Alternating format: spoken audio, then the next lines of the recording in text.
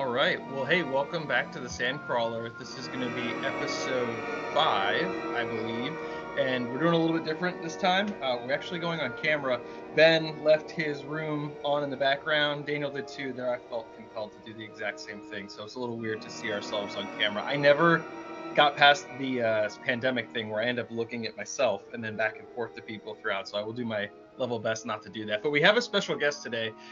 So here on episode 5, volume 2, a long time, I'm going to say it, friend. Ben, we've known each other for, almost a decade. But Ben is our first real sort of Star Wars celebrity that we wanted to have on. You have a deep and real, and I would even go so far as to say very legitimate connection to Star Wars, whereas we're just fanboys. So we really appreciate you making the time to be on the show today. Before we kind of jump in and talk a little bit about that, Daniel, anything you wanted to talk about, housekeeping, before we kind of jumped in? Sure. This is like the perfect time to do an interview. Been really happy to have you on. We'll do some promo on your stuff. KS Geekman, as you can see on our screen, to follow on Instagram. Ben has like way more followers in the podcast, so we're probably the ones that are getting promoted by him rather than the other way around. But this is an awesome chance for us to do a feature on Ben. He's just like a really good member of the community. We wanted to bring in folks that have ties to like professional Star Wars stuff, and that's just so cool. And so really excited about it. We'll do a little bit of a bigger giveaway at the end. I'm not going to reveal it quite yet, but we're going to do a little bit of a bigger giveaway. And I'm just really excited. This is good, well timed, because we got into sort of a cadence of doing episode recaps, and that's really not what this show is about. And so it was great to bring in an interview. And so I'm just really excited for it. So let's get cooking. Yeah. Ben, you got to remind me, man, when did we first meet? I mean, we met through Instagram, like a lot of people, but I'm trying to think, has it been almost a decade? Gosh, man, Jeff, I think it's probably been around that. I know I started that, my nerd Instagram account, the Kansas Geekman account was 2014. So it was like 9 years ago.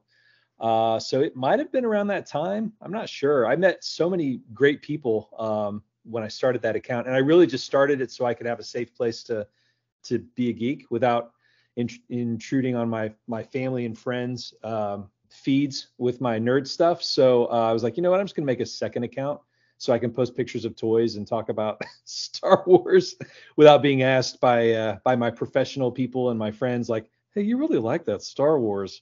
That's you seem a little obsessed. So I'm like, you know what, I think I'm gonna go over here.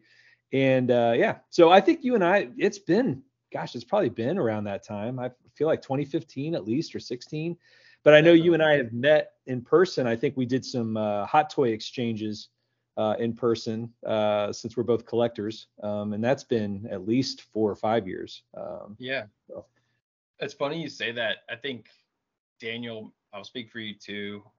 My wife always compliments me on the fact that I am one of the few people she knows that kept Instagram curated, like, as best as possible. Like, I have a personal account, but you're right. Like, I remember starting this account and just like you, I have some friends that kind of are borderline voyeurs. Like, I feel like they peep in and they're kind of like, what is all this? And I'm like, this isn't for you. It was never for Hold on, you. guys.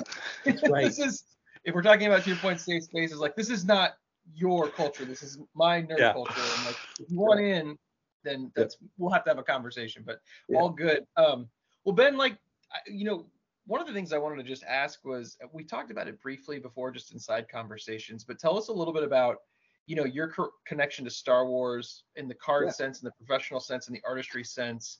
As a side note, I love your stuff. I've been waiting to try to commission you for something for a while. I know life and things get in the way, but again, just tell us more about, how you got into this world.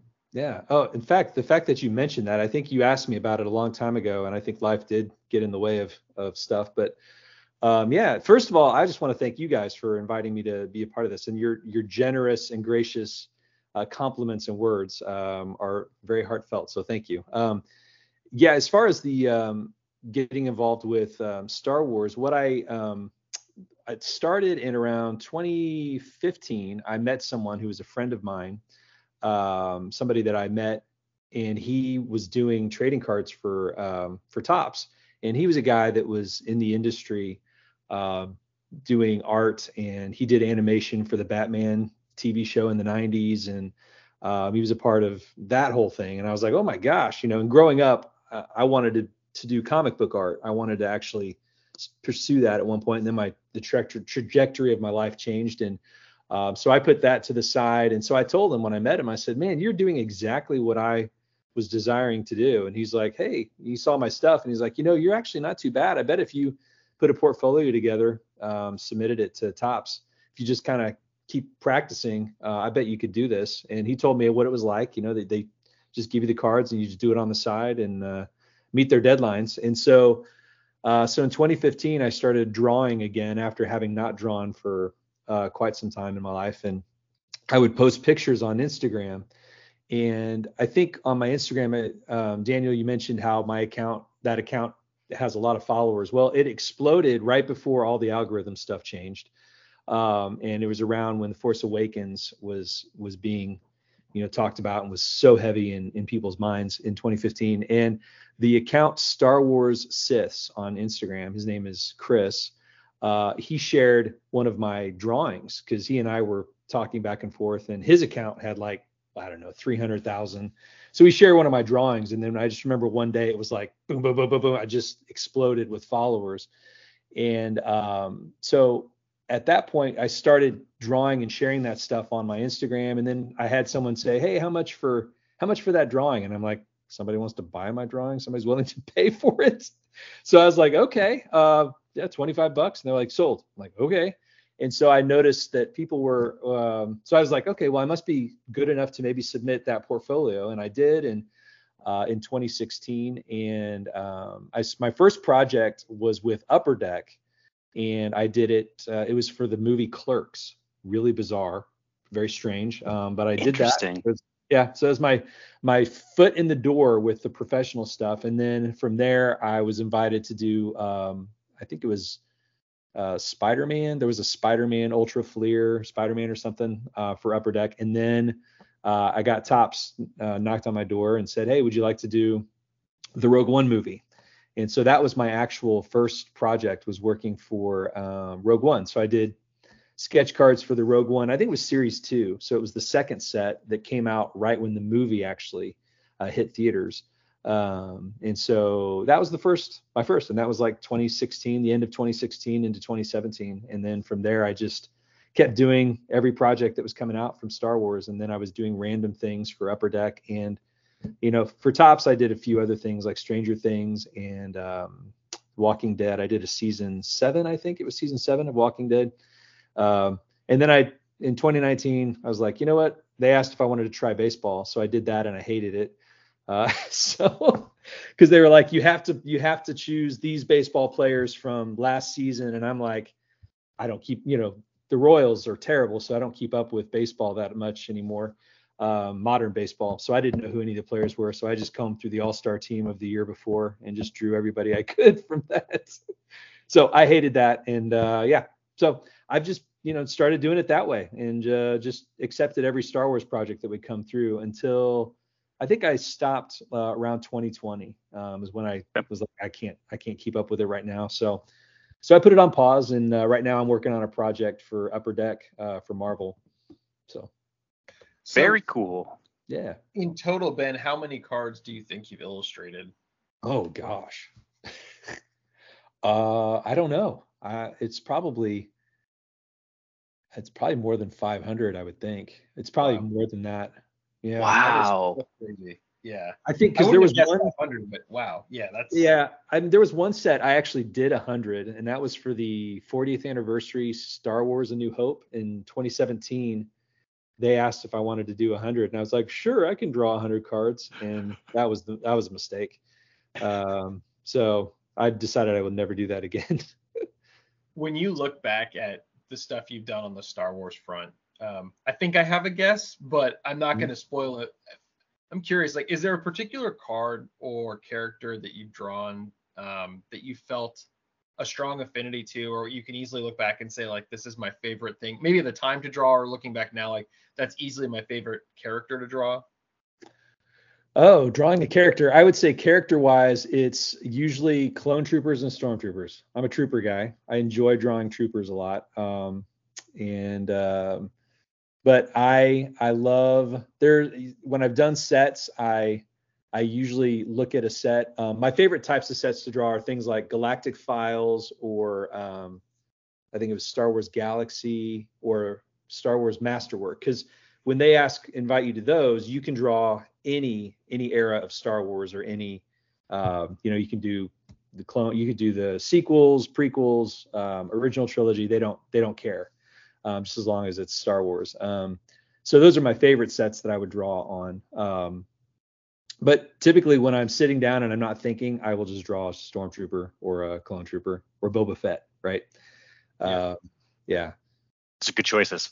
Let me ask you this. Has Oftentimes we see, something that someone can be passionate about and a fan of when they're actually introduced to it as a profession, or even if it's even if you would consider it a side gig, it becomes work more than love. Have you ever wrestled with that? Has that come up? Yeah, that's a great question.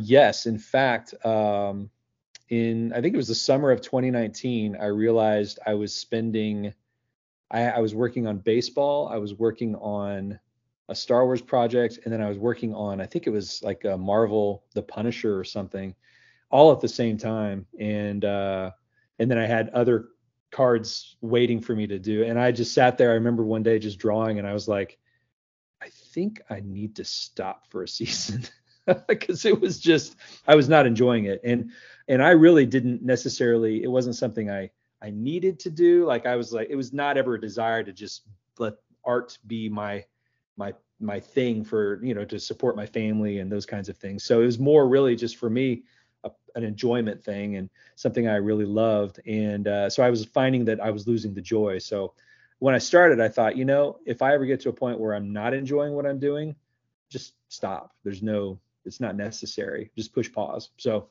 that's really around the time I kind of decided to step away for a bit, for a season. And then I just got that invite, as I mentioned, to a Marvel project recently. So I decided, let me give it a shot. So do you ever feel that way as a collector? Like, and I'm steering it into this territory just given our backgrounds. I mean, our literal backgrounds right now. Like, I find that there are times, and it maybe coincides with the release of a certain film or a property, or there might even just be like the general sort of state of the union with a property, where I, as a collector, sometimes find like I get tired or a little bit apathetic. And I was curious, like, is that just me being overly cynical, or do you feel that way too sometimes? yeah, yes, I would say that if I were to look at what I used to purchase and collect 5 years ago, is much different than what I do now. And now a lot of that was as I was collecting like the Hasbro stuff, right? At one point I was like a completist, and you can't keep up with that. That's like, I mean, some people do. There's some friends on Instagram that I'm like, dude, I don't know how you're keeping up, but the Hasbro 6-inch stuff, the Black Series, when they started in 2013, like 10 years ago, which is crazy to think. I mean, I jumped on board right at the beginning, and that was when, not very many people were. They thought it was kind of silly. A lot of people thought it was silly, and so that first wave was ridiculously priced. People were spending a lot to get that now. But I think when the quality of stuff started to change with Hasbro back around 2017, when the sequel stuff was coming out, I could tell on the packaging, I could tell on the paint applications and that kind of stuff. That kind of drove me to it actually broke my desire to feel like I had to be a completist. I mean, I was buying something. Sometimes I would buy a figure that I would open, and then I'd buy a second one to keep in a box. I mean, you can't raise a family doing things Right. like that forever. So I would say probably, yeah, I would agree, Jeff. I think that's it's not unusual for people to go through that. And I became it also was not something I was enjoying. So I was like, you know what, just stop. And so I actually opened a third Instagram account that I think I called it Geek Flag Fly. It's still sitting out there, but I would sell toys on there, and I started selling a lot of that stuff at the time. I definitely think there was a point with Black Series, like so much like you, before the algorithm changed. It was actually Matt at Star Wars: The Black Series that reposted one of mine, and this sounds like very it's gonna come out the wrong way. It's still Star Wars Black Series most liked post in the history of his account. It was that That's like awesome. Obi-Wan post I did of like all the figures that I'd customized or had other people customize with me. And then the algorithm hit and I really kind of plateaued.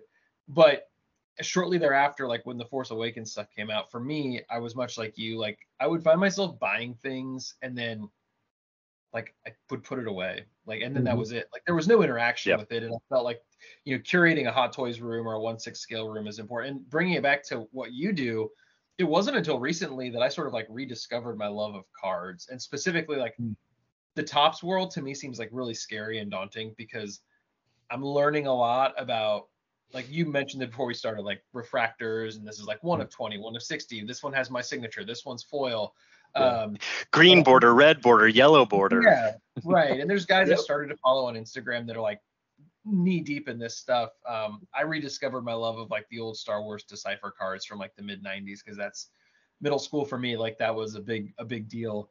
But one thing I did want to talk about with you on that front was like your General Grievous card. So like this is for our listeners, and I'm not blowing smoke, Ben. Like this is an iconic piece of Star Wars art. Like I see this all the time when I'm trolling eBay to go buy stuff, and I'm like, I know Ben. Like I know this. Like I know who did this. I talked to him. I've met him many times.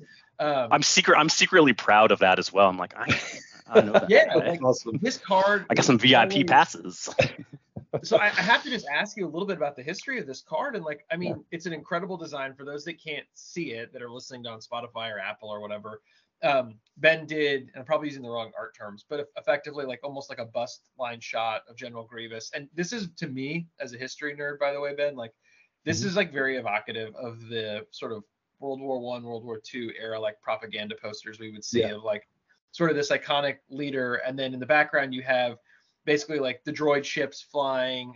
You have some of his like Magna Guards and some of the Trade Federation droids. It's a really cool piece of art. I guarantee if you guys just Google like Ben AbuSaada Grievous or Topps Grievous card, like this will be the first thing that comes up. But yeah, tell us about this, man. Like I want to know how this came into the ether of sort of being the card. Yeah, for sure. Well, thanks guys for the compliments. It was a fun project, and I would say that this particular project, I mean, as an artist and as a kid who grew, a guy that grew up as a kid loving Star Wars, and also this particular set, which is the Galaxy set. For those of you that are into the Topps trading cards, or at least peripherally understand what that set is, this set originated, I think it was first released in 1993, and it was a pretty iconic trading card set, the first series. And this was, I believe, series 7 or 6 or 7. I can't remember exactly. I don't even think they numbered it, because I think the one before it was released in 2012. So it had been quite some time before they revisited the Galaxy set. But so this was quite an honor for me when they asked me to do a card. And it wasn't, typically I'll get invites to do the sketch cards for a trading card set, which are usually the chase cards, right? So when they ask you to do an actual piece of art that will be mass produced and printed for an artist who does that's a pretty complimentary, or it feels really good to get that invite. It's like, holy cow, they really want to mass produce my work. So for me, it was like the pinnacle of doing this. It was a dream as a kid. Like, man, someday I want to draw for Star Wars. And so this was like, oh wow, I get to be a part of a set I remember buying and collecting when I was 18 years old back in 1993. So just to get that invite was amazing. And so the invitation came in 2017. This set was released in December of 18, and the first set was. And then on the invite, they said, hey, we'd like to invite you to submit an idea. So you had to send in like a typed out idea. So I had two concepts in mind. My first concept was one that I had drawn a sketch cover. And my idea initially was to make, how on the Star Wars theater posters, the original trilogy, and really, I think pretty much most of them, you would see Darth Vader's looming head in the background, and you'd see all the heroes in the foreground, right? So you had this looming threat behind you that, all the heroes were having to deal with. So my thought was like, what would it be like to do the opposite? What if you were doing the Imperial perspective and the looming threat was Luke Skywalker's head in the background, and then you had in the foreground all these Imperial type things, right? And then my second idea was to do a general, like a prequel card, and do General Grievous, kind of a similar type thing, but you're not doing heroes and villains. It's really more just almost like you said, Jeff, like a propaganda type thing. Like you're just the inspiration of General Grievous, because you think about Revenge of the Sith and the text that goes up at the beginning, the scroll, talks about there's heroes on both sides, right? And so General Grievous for the CIS, he was a hero. He was helping carry the mantle of the cause of the Confederacy of Independent Systems to fight the unjust Republic, who was, imposing itself upon a bunch of systems that didn't like its laws and its rules and that kind of thing. So get into the politics of Star Wars there, but so that was kind of my thought, was like, to do what you said. And so I submitted the ideas, and they said, hey, could you do the prequel one? And I think that's probably because a lot of people were submitting. Some of the other artists were probably submitting a lot of original trilogy stuff, and they were probably looking at the whole scope and going, okay, let's do a prequel. We got somebody who wants to do prequel. Let's make sure we get some of that representation in there. That's my story. I think that's how they probably did it. So from there, I drafted, just did a quick sketch of what it would look like. And they said, gave it a thumbs up and said, all right, go for it. And so I started drafting it. And through the process, I'd have to submit, I think it was probably 2 or 3 times we submitted designs as we were going through. Like I would do the pencils, and before I went to inks, I would submit it and say, does this look okay? And they'd give it a thumbs up. So then I would lay the ink down, the line work, and then after that, I would lay down the color. Then after I laid the color down, I think when I did the color, I initially had that General Grievous starship. It was more like a olive green tint, army green. And I think I was using a reference that was like a toy of some sort. And the toy picture that I had, because I didn't actually have that particular toy, it looked like it was green to me online. So they said, hey, can you change the color? I was like, oh crap, I don't know how I'm going to do that. So I had to go back through on the ink and just really spend some time blending in some blue in that, and change the green to blue. And then after that, submitted the work, and it had to be approved by Lucasfilm. And we had to sign a contract with Lucasfilm on it, and they own it. I can't reprint it. I can't do anything with it. I have the original artwork, but they own the actual thing. So, which means they can, if Lucasfilm were to go, hey, let's look through our General Grievous stuff, and someday I could be walking down the street and somebody's wearing my art on their shirt or something, and I would have no say or even knowledge. In fact, in 2021, Topps redid they did a Galaxy set, which they called the Chrome Galaxy set. And I think that was the first year they chromified some of their stuff. And so they took this one and they reprinted it.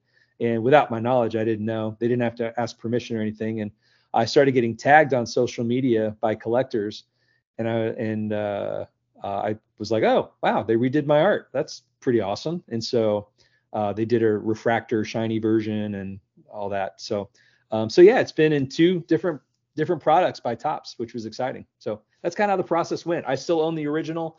And if I ever want to sell it, I'm supposed to get permission from Lucasfilm, which I don't know. I don't know that I've not heard positive things from some of the artists that wanted to do that, and they don't hear back from them. So. Well, here's how nerdy I am.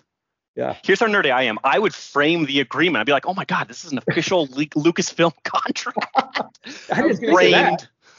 The only interaction I've ever had personally with Lucasfilm was when you become an Eagle Scout. Typically, you can send a bunch of these like notifications, and you get back responses from like tons of people, and it's usually very personalized. Like Clint Eastwood sent me like an autographed picture and a hand note. All the Supreme Court justices, former presidents. And I was so hoping on George Lucas. And I have a letter from Lucasfilm, and it's about 1 paragraph long, written in with Courier font from a typewriter. And it's just, while Mr. Lucas has like never been involved in the Boy Scouts of America and is like not particularly like interested in it, but commend you for your achievement. And then it was like his secretary, and I was like, that's it. Like that's all I got. Yeah, I saved the letter. It's like super depressing, but This isn't really our thing, but pretty cool, nerd. Yeah, way to go. Now it's back to our sci-fi stuff. Yeah. But Sir. well, Ben, I was going to ask you. I mean, so on this topic, and like to transition it a little bit, you're one of the, your interest in the prequels is interesting because we were just talking before we recorded. We're in the same sort of milieu of generations. I think we hit Star Wars in a point where we weren't old enough to see it in the theaters when it was first released, or maybe you saw ROTJ when you were a kid, but we largely lived in that sort of era of THX release, West End games, Star Wars Heir to the Empire was kind of like re-emerging, and then the toy line Power of the Force 2 kicked, and then the special edition and all that jazz. I mean, I lived a lifetime of Star Wars, I guess, before 1999 when the Phantom Menace came out. But I say that because what it felt like until maybe, gosh, 8 or 9 years ago, Daniel backed me up, was that the prequels still had sort of like I almost felt like even Hayden Christensen was sort of a pejorative, like in the Star Wars fan community. And you're one of the first people in the community that I talked to that was like, I will double down. Like, I love Revenge of the Sith. And, as I matured and got a little bit older and really kind of re-explored those films, especially in the wake of the sequel trilogy, like I came not only to like them, but love them. I even love Attack of the Clones. I have no problem saying it. So I'm curious, like, what was it? Did you always feel that way about the prequel trilogies? And did you always sort of identify out of the gate that you loved Revenge of the Sith, like starting in 2005? Yeah. First of all, let me say you're very generous in your assumption of my age, but I did. I'm a Gen Xer, so I did go see. I did see A New Hope when it wasn't A New Hope. Awesome. Yeah, Okay. in the theater. So I'm one of the OTs, but which is a lot of times it surprises people because of my affinity for the prequels, because they assume OT people just don't like the prequels at all, and that's never been the case for me. I loved the prequels when they came out. I love The Phantom Menace now. I loved it in 1999. I think I saw it in the theaters in 99 probably 8 times. And then when it came out on 3D in 2012, I saw it 7 times. And I think on the 7th time, as I sat halfway through by myself, I was like, I think I'm done. But I think there's a couple things with movies that I associate with. There's the movie itself, there's the time frame and everything that's happening in culture, and it just reminds me of a certain era and time in my life. And then there's like things that happen, like family or whatever, going into a movie, right? So there's those types of things that I associate with movies. So as far as the movie itself and the story, I've just always been fascinated by that. I think that, one of the parting things for a lot of original trilogy fans, OT fans, they did not like the visual. Like they were like, why is everything so shiny? When the Phantom Menace came out, they didn't quite grasp it. It was like too different for them. And for me, I was always like, well, it makes sense. I mean, it's a story. It's a six books in a series in essence. And you have to think of, he's starting it off, the Empire was supposed to be, the thing that ran things into the ground. And that's why everything looked so dirty and used in the original trilogy. And that's why Phantom Menace looked the way it did, right? It was a different era and time. And so, George was great I think he just was phenomenal at using visuals to help tell the story. And I think he accomplished that when he made the prequels, to really help illustrate even better why the OT was the way it was. So there was that, the visual storytelling. And then of course, I love the story itself, the idea of, a religious order and being too tied to a government that was, that collapsed and in on itself, and they were happy to be tools of that government in breaking what their order was supposed to be about, because they got caught up. And I think Yoda explains that in Attack of the Clones when he's talking to Mace Windu. He talks about how the Jedi are becoming too arrogant. The young kids, the whippersnappers, are taking too much joy in their role, and they're that kind of thing. My lawn, you should get. Yeah, get off my lawn, off my lawn. Yeah, I love that. So anyway, I just loved it from the beginning. I think it's a great story, and I think there's the idea of following the fall of someone who was a hero, and then following the idea of like Count Dooku. I loved that character back then. And I think I always like what they did with Tales of the Jedi recently on that is exactly what I had always envisioned happening with him. Like he was just a Jedi that he actually saw what was happening, right? The idea that there's this guy who saw that the Jedi were taking the wrong path. Unfortunately for him, his solution to the problem was not the best, was not the right thing to do, but he wasn't wrong, right? And that's why I think Qui-Gon Jinn was probably the best Jedi ever, was because he saw it and knew it. And anyway, so man, I just went down a rabbit hole, but No, we love it. We love that kind of unpacks for you what my thoughts on the prequels are, why I love them. I just think there's a lot of depth there, and I think people get too caught up with not liking Jar Jar Binks that they can't get beyond that. And I think that I always thought that was really sad because they're missing out on a lot of good storytelling there. The same is true with Hayden to an extent. Like people, a lot of my friends just made fun of his acting. And let me I think you can divide this into two segments. Like objectively, like does he act according to the letter of like the Stanislav method or whatever? And like, is he on the level of like a Daniel Day-Lewis in Attack of the Clones? No. But as a Star Wars fan, like I've always thought it was fun because you have sort of this infinite pool of context and story that I always thought, like, now looking back, he's acting exactly how an 18-year-old kid who's never been around other people, never been around, frankly, like women, never been around like people who just understand what being normal is like. And then he's simultaneously pumped with like a constant feed of people telling you, like, not only are you the most brilliant one, you might actually be chosen. You might actually have this, and combining all these things, like, I think it kind of fits perfectly that he is wooden and weird and awkward and kind of dorky, but also kind of cool. And like, again, it's one of those things retrospectively, I actually think it's a brilliant performance, but people got so caught up in like, geez, like Hayden Christensen can't act. And whether that was his intent or not, it doesn't really matter, because to me, like, that who Anakin was and the trauma that he experienced is exactly how a human being would behave and speak and engage. Yeah. And so I even felt that way about Jar Jar. Like, I think I'm guilty of it, and you guys probably are too. Like, it's easy to really love some of the darker aspects of Star Wars, like a Rogue One and Andor, and to get into the dramatic whatever. But I'm also one to say, like, looking back at the prequel trilogy, knowing what George had set out to do, like, I'm in agreement. Like, it's actually pretty perfect in its own right. But yeah, we'll wait for that. And really, not to mention the fact that, and I think this is separate, but I think that Clone Wars did a lot for Hayden specifically. And I think that some of the additional content, Ben, you had mentioned Count Dooku. I think Count Dooku has gone through such an amazing character arc and supplementation of what he was for Attack of the Clones. And I think that everyone can respect and appreciate a more complex villain than the mustache twirling ha ha ha. And so we've already had that with the Emperor. The Emperor is evil because he's evil, right? So he's almost less of a character and more of just like a theme of evil.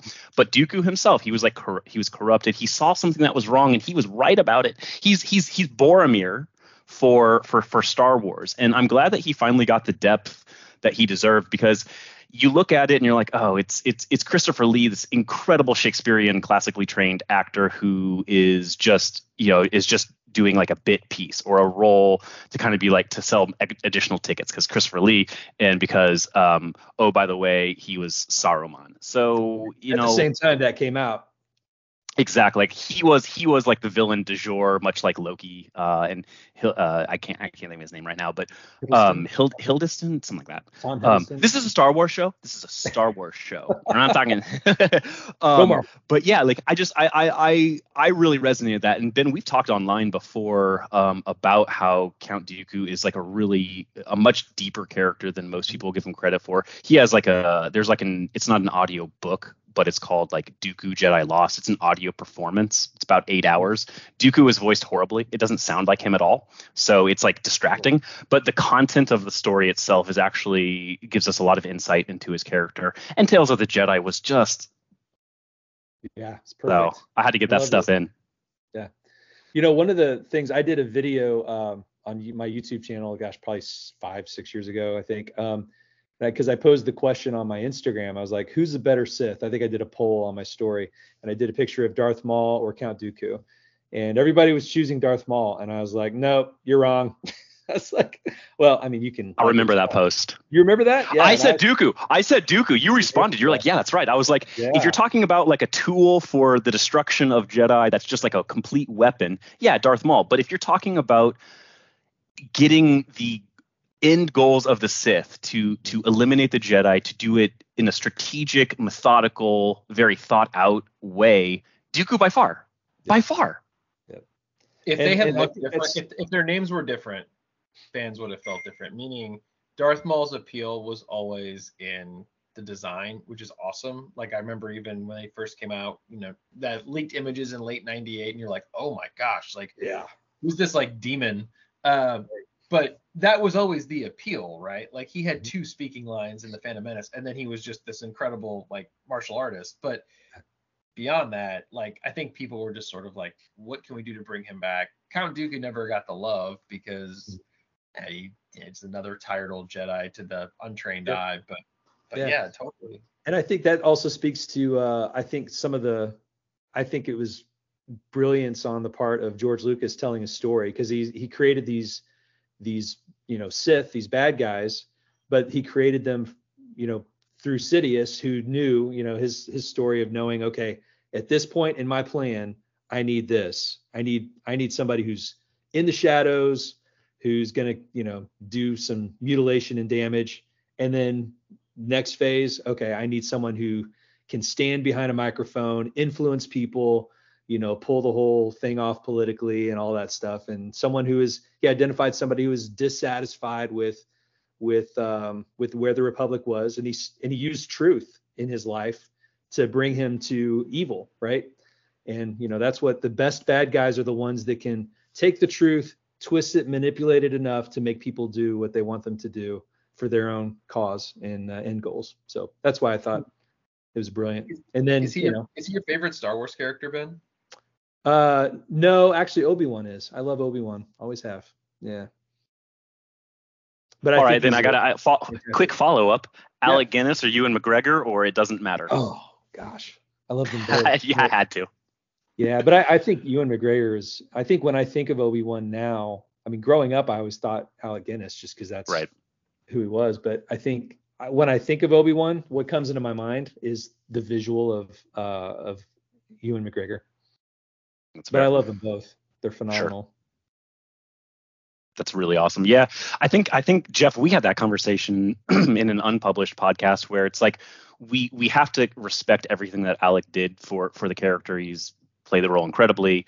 He was reluctant to take it, as is famous for a lot of actors back in the day. They're like, I don't know about this Star Wars sci-fi thing.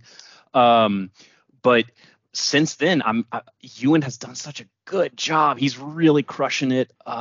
In his performance, we're not gonna get into the Obi-Wan Kenobi show, but his performance as Obi-Wan and his portrayal as Obi-Wan has just always been solid to me. Yeah. Oh yeah. I would agree with that. The show was fine. I mean, we don't need that's probably a different discussion for a different day. But I agree. I mean, when I've even seen deep fakes of they deep faked Harrison in Solo, and I loved it because I was like, oh, this is really cool. This is like what I wanted to see. I actually think it might have been Shamook that did it before he got hired to do season 1 of Book of Boba Fett, but redoing the face. Yeah. But I saw him do it with Ewan over Alec Guinness, and I was like, is this sacrilegious for liking this a little bit more than I should? Because it really worked. I hope we don't get to that point where Disney retcons things like that, and then suddenly we have a special edition version 2 where people are just taken out, kind of like Sebastian Shaw, for example, or even as a side note, Ben, one of my favorite sequences in all of Star Wars, which was the original Latinx scene in Jabba's palace with Sy Soodles as a puppet, and that song was really good, and then they took that out, and it's now the worst scene in the special edition. It's so of its era that but anyways, I hope that never happens. So it definitely makes you feel like it's 1997 when you watch that.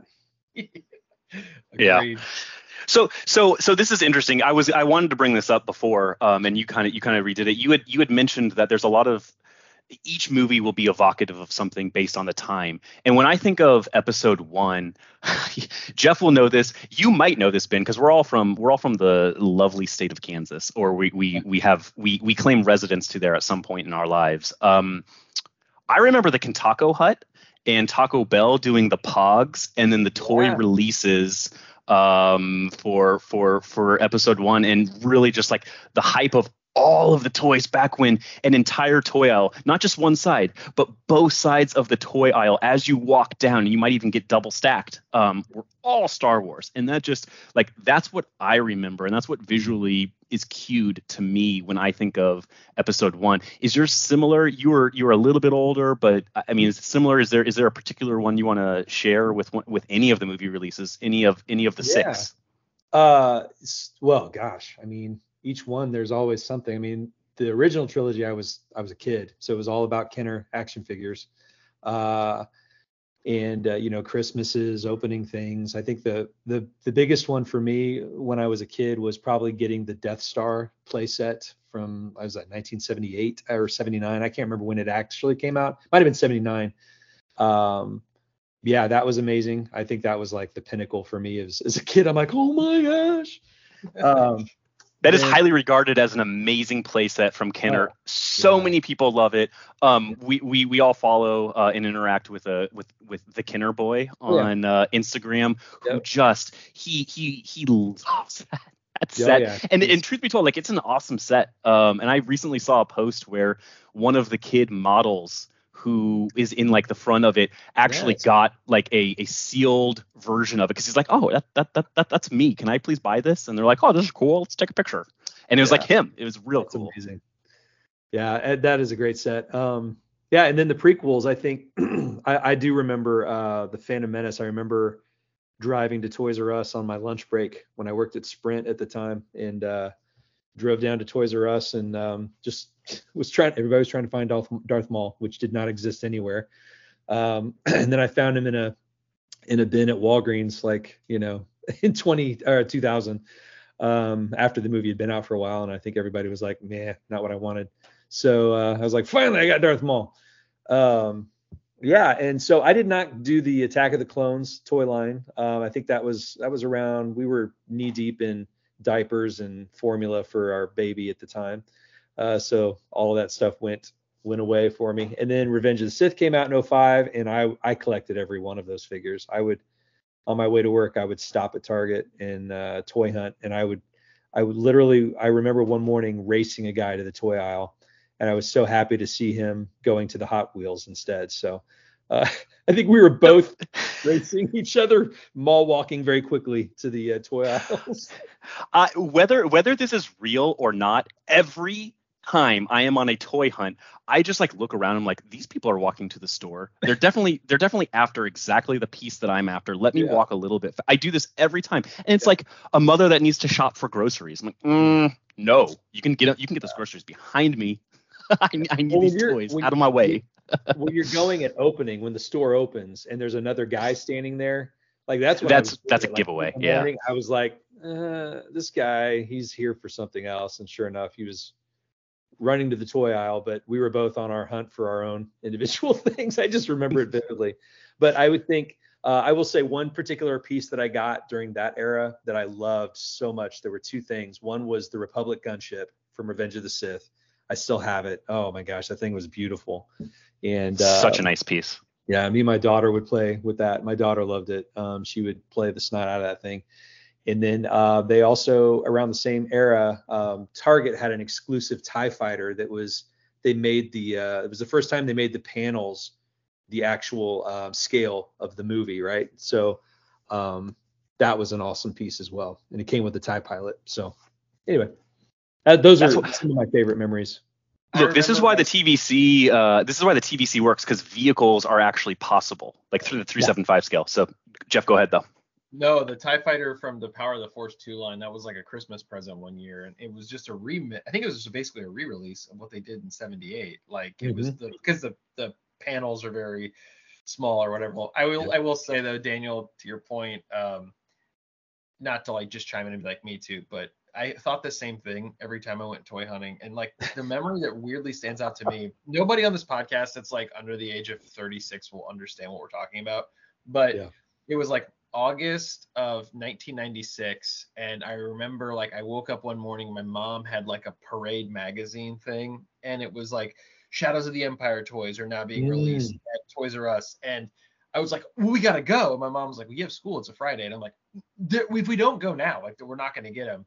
We didn't go until after school. And Daniel knows my dad, but my dad's built like Uncle Phil from Fresh Prince. And I remember like running as this tiny little kid and my dad just like straw walking, like going right past me. And there was like a mob of people in the aisle. And he's like, which ones do you want? And I was like, all of them. And he was just like, but that was like, it's funny how those Star Wars memories of toys for all of us are so rooted in like these. And it's just like very strange. But I guess let me ask you this on that topic, Ben. I mean, because you said at the beginning, and I think we've all sort of taken the same trajectory. But as we kind of close out here, you know, we kind of bonded over Hot Toys, and I'm just curious, like from the 1/6 scale, not to give you sort of the cheese box question, but if you had one figure that really stands out that you think captures sort of the essence of Star Wars, detail and everything at the Hot Toys scale, and I'm going to make you choose one because I know the default answer is like, I can't choose one. We can't choose one behind us, but what would you choose? I mean, what is the favorite figure you're never going to sell it, you know? Yeah, it's funny you asked that because there was this time I was auctioning off a lot of stuff, but I was auctioning them so I could go get the next hot toy, right? And I think for me, like it's kind of like what I talked about with the movies. There's the quality of the product, there's the character and what that character means to you, or is it your favorite character? And then there's is there sentimental value in that particular item or character? So for me, I had somebody ask me that same question a couple years ago as I was auctioning off stuff on my Instagram. He's like, what figure would you find it really hard to get rid of? And I said, well, if you ever see me selling my episode 3 Anakin or Obi-Wan, you know that times are bad for me. And I'm selling them because I need the money. But I would say probably it would probably be that Obi-Wan, the Ep3 Deluxe Obi-Wan, for all the reasons I just mentioned. My favorite character, a lot of sentimental value around that particular era of Star Wars for me and my daughter and my family. And then it's just an epic. I think the sculpt is beautiful. I love it. It's awesome. So yeah. I'm the only one in the group that doesn't have it. Oh, amateur hour, dude. Amateur. The baby Luke sculpt that comes with that figure, by the way, routinely sells on eBay for like $150. Are you serious? It's insane to me that like Ben's like I said I wouldn't sell the Obi-Wan, that Luke toy, that Luke fig. Bye bye. Yeah, the baby here. I'm right here. How fortuitous that I'm sitting right next to it. This little piece of plastic routinely sells for like $100 plus on its own, and it's well painted, but it's just a baby. I mean, I could sub in one of my kids' little Tykes figures wrapped in a Kleenex, and they would be none the wiser. So, anyways, funny. Well, but all good.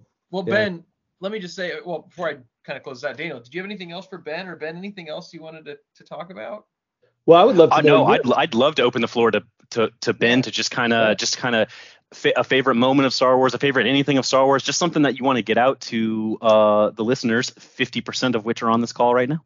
Yeah, the favorite thing of Star Wars, I would just say I think the thing about Star Wars that whether you're a fan of certain particular eras of Star Wars or not a fan of it, I think the biggest thing that is beautiful about Star Wars itself is how it can be something that fuels families. It fuels something to gather around and be able to celebrate, and that's always. It doesn't matter whether you like a certain era of the film franchise or not. Like even for me, I'm not a big sequel trilogy fan at all. But the thing I love, my favorite memories about that is going to see those movies and taking my entire family to go see them in the movie theater and on Christmas Day. So we would do that. And so that was just, I think that's just one of the beautiful things about Star Wars, that it's multi-generational and it didn't matter how old you are. Everybody loved going to see those movies and having fun with that. So yeah, I think that's Yeah, my favorite I love thing that. about Star Wars. It's not even about the movies itself, just how they fuel relationships and families and that kind of thing.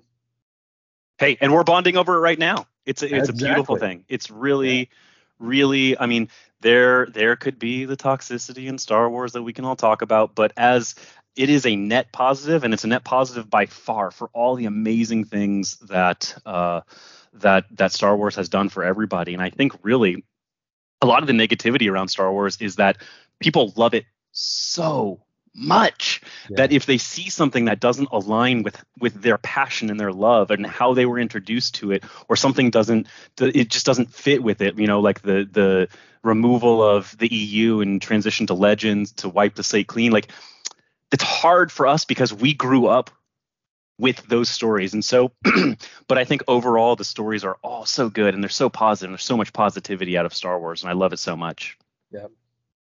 It's like family. I mean, we're harshest sometimes on the people we love the most. And I think that's where, like, for me, if people see, even today, I'm guilty of this. Like, I posted some critiques of some things that were recently announced, but like, that's not coming from a place of anger, cynicism. What it's coming from is I clearly proven that I love this. I'm taking an hour out of my day with you guys to like do a podcast. I have a room that I'm embarrassed. I'm going to repeat the meme that I see online. My worst fear is that, like, if my wife ever were to sell my collection for what she thinks it's worth, like, I would have an absolute like meltdown and or like return because oh no. And so, like, it's a time, it's a financial, it's an emotional investment. I always think, like, I always try to tell people that this isn't just me critiquing something because I'm looking for a fight. In fact, most of my memories are so rooted deeply in like a love of Star Wars that it's just, I just see myself probably more as a defender of the faith of it a little bit. But I'm with you. My wife just bought our youngest son native shoes, these little like slip-on shoes, and one has C-3PO and one has R2-D2. My oldest got the Millennium Falcon is what he picked out. And I'm just like, I don't think I'm projecting this on them, am I? I think they maybe actually like it. So You don't have any influence. Might be a little. Hey, my son, my oldest comes into this room and he opens up, and despite all the figures, do you know what he always picks up and tries to steal? It's the Dagobah rock that's next to Yoda. Like, it's a rock. Like, he's interested in the rock and like puts it in his pocket and pretends he's stealing it and leaves. And I'm like, man, there are any number of things that are way cooler than the rock. That's awesome. Yeah, it's all good. That's awesome. I love it. Incredible. All right, should we move to kind of the giveaway time? All right. Ooh, yes. Here's what I'm gonna do. Here's what we're gonna do, folks. Here's what we're gonna do. In addition to the Sandcrawler, these guys, we're on video now. I've got like 20 of these things. Ben, we're gonna send you one as a thank you. Oh, awesome.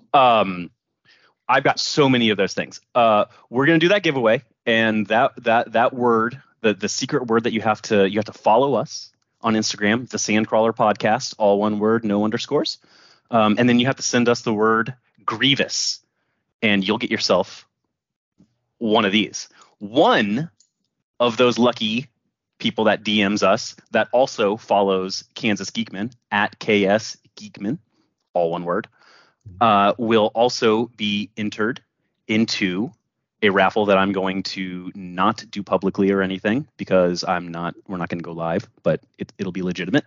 Gonna get you one of these cards. I bought one. I told you guys before we started recording.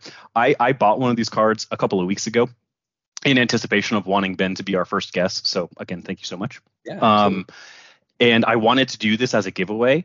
And when I got the card in my hands, and this is not pumping our guest or anything. I literally was like, I don't really want to give this card away. It's really cool. I love it. I have the refractor version. It came in really good condition. I bought it from like a card dealer. And they like double packed it and sealed it really nicely so it didn't get bent in transit or anything like that. And I just like find myself going back to it. It's on my desk right now with a handful of other hot toys that I haven't packed away yet. or put onto detolfs, and I just keep going to it. And it's partly because the light catches it when I'm at certain angles because it's a refractor. But I really love this card. And I'm going to buy a second one so that I still have one. And then I will ship out the one that I have now for a lucky listener that's gonna send us the code word. Awesome. I'm gonna buy a PSA Jim Mint one and then send the bill to Ben. That scalpers will take advantage of me. Then you're subsidizing this addiction. I'm gonna say that. And I will say this too. I'm happy to and I think I mentioned this to you, but I've got like a couple of them here on hand, and I'm happy to sign one if you want to do another giveaway and do a signed one. I'm happy to do that for you guys too. So giveaway to some of the hosts of the Sandcrawler podcast. Yeah, for you guys, of course. I'd be happy We're to begging do that. for fans and listeners, but I'm gonna skim off the top first. That's just my absolutely. MO, I could do that. I'd be happy to send you guys one. For sure. Yeah. Oh my goodness. Yeah. It really is just such a cool piece, and this is like the exact thing that I love more than anything in Star Wars and this is why I think Filoni, by and large, is so awesome to have an impact on the franchise, is because he was a fan first that happens to have talent in the areas that Star Wars requires talent: storyboarding, storytelling, directing, etc., what have you. You are a fan first, and you were able to then live out that dream. It's a little bit dream of mine, a little bit dream of Jeff to, and maybe yours too, to be like an extra. Just like it, don't even give me a name, don't even do whatever. Like, let me do a backstory. Let me just like walk in the background. You can cut the scene in the final version of it. I just want to be able to say like, yeah, I was an extra in Star Wars. Here's my story. I'm gonna fanfic it, and there's a trilogy behind this guy. So. It's just like genuinely cool to be able to do it. So I'm peanut butter and jealous of you. But let me say that, like, genuinely from the bottom of my heart, I'm really happy, really appreciative that you came on. Thank you so much for your time. We hope this is one of many. I'd love to down the road do like a check-in. We want to do a couple of different segments. One thing we're tossing around is like, when Jeff and I record, like, what's the most recent thing that we've bought that relates to Star Wars? For me, besides your card, I actually bought this after the card because your card made me do it. Folks can't see. I bought the full 90 card set of the Genndy Tartakovsky Clone Wars, and there's actually like pretty good information on the back of each of these cards. I got the entire set for $15 US, shipped free. I wasn't too concerned about the how good they were, the quality of the cards or whatever, but they actually turned out really nice. I'm not going to get any of them graded. They're probably 8s, 7s or lower. But in terms of what I want them for, just to look at them, just to read about the backs, they work so perfectly. So we'd love to check in with you. Yeah, I would love to. And let me just tell you, thank you guys for inviting me. I had a lot of fun. I always love talking about Star Wars. And then kudos to you for keeping the Topps trading card stuff going, because I think that is a hobby that a lot of people forget about in the area of collecting. And I think people would be surprised how fun it can be when you find a good set and just snag it off eBay, and then you'll have a great time. It's a lot of fun. Incredible. Well, Jeff, any wise words? No? All right, well, no, ladies and gentlemen. I always know we stretch our outros out, but Ben, again, let me personally thank you too. I appreciate it so much, man. And thanks for always just being a good friend to us on Instagram and commiserating with us on things and also getting excited. But yeah, I mean, my wife's going to listen to this, but you're to blame for my most recent foray back into trading cards. It's 100% on you. So yeah. I'll take the blame. Just never tell her how much you've spent. They give it to me for free. Ben hooked it up. They're like $1 a piece, right? That's it. Yeah. Like that video meme of the guy coming home with the video game system, and he's like, they gave it to me. I love watching that audio template over all the collector stuff that people bring in. It's real gold. It's real gold. I bet a lot of our listeners know what you're talking about. Struggle's real. Guys, thank you so much. I appreciate you all. It was a lot of fun. We'll do it again. Thank you. And as always, our sign off, Jeff, Ben, may the force be with you. May the force be with you. All right, later, guys.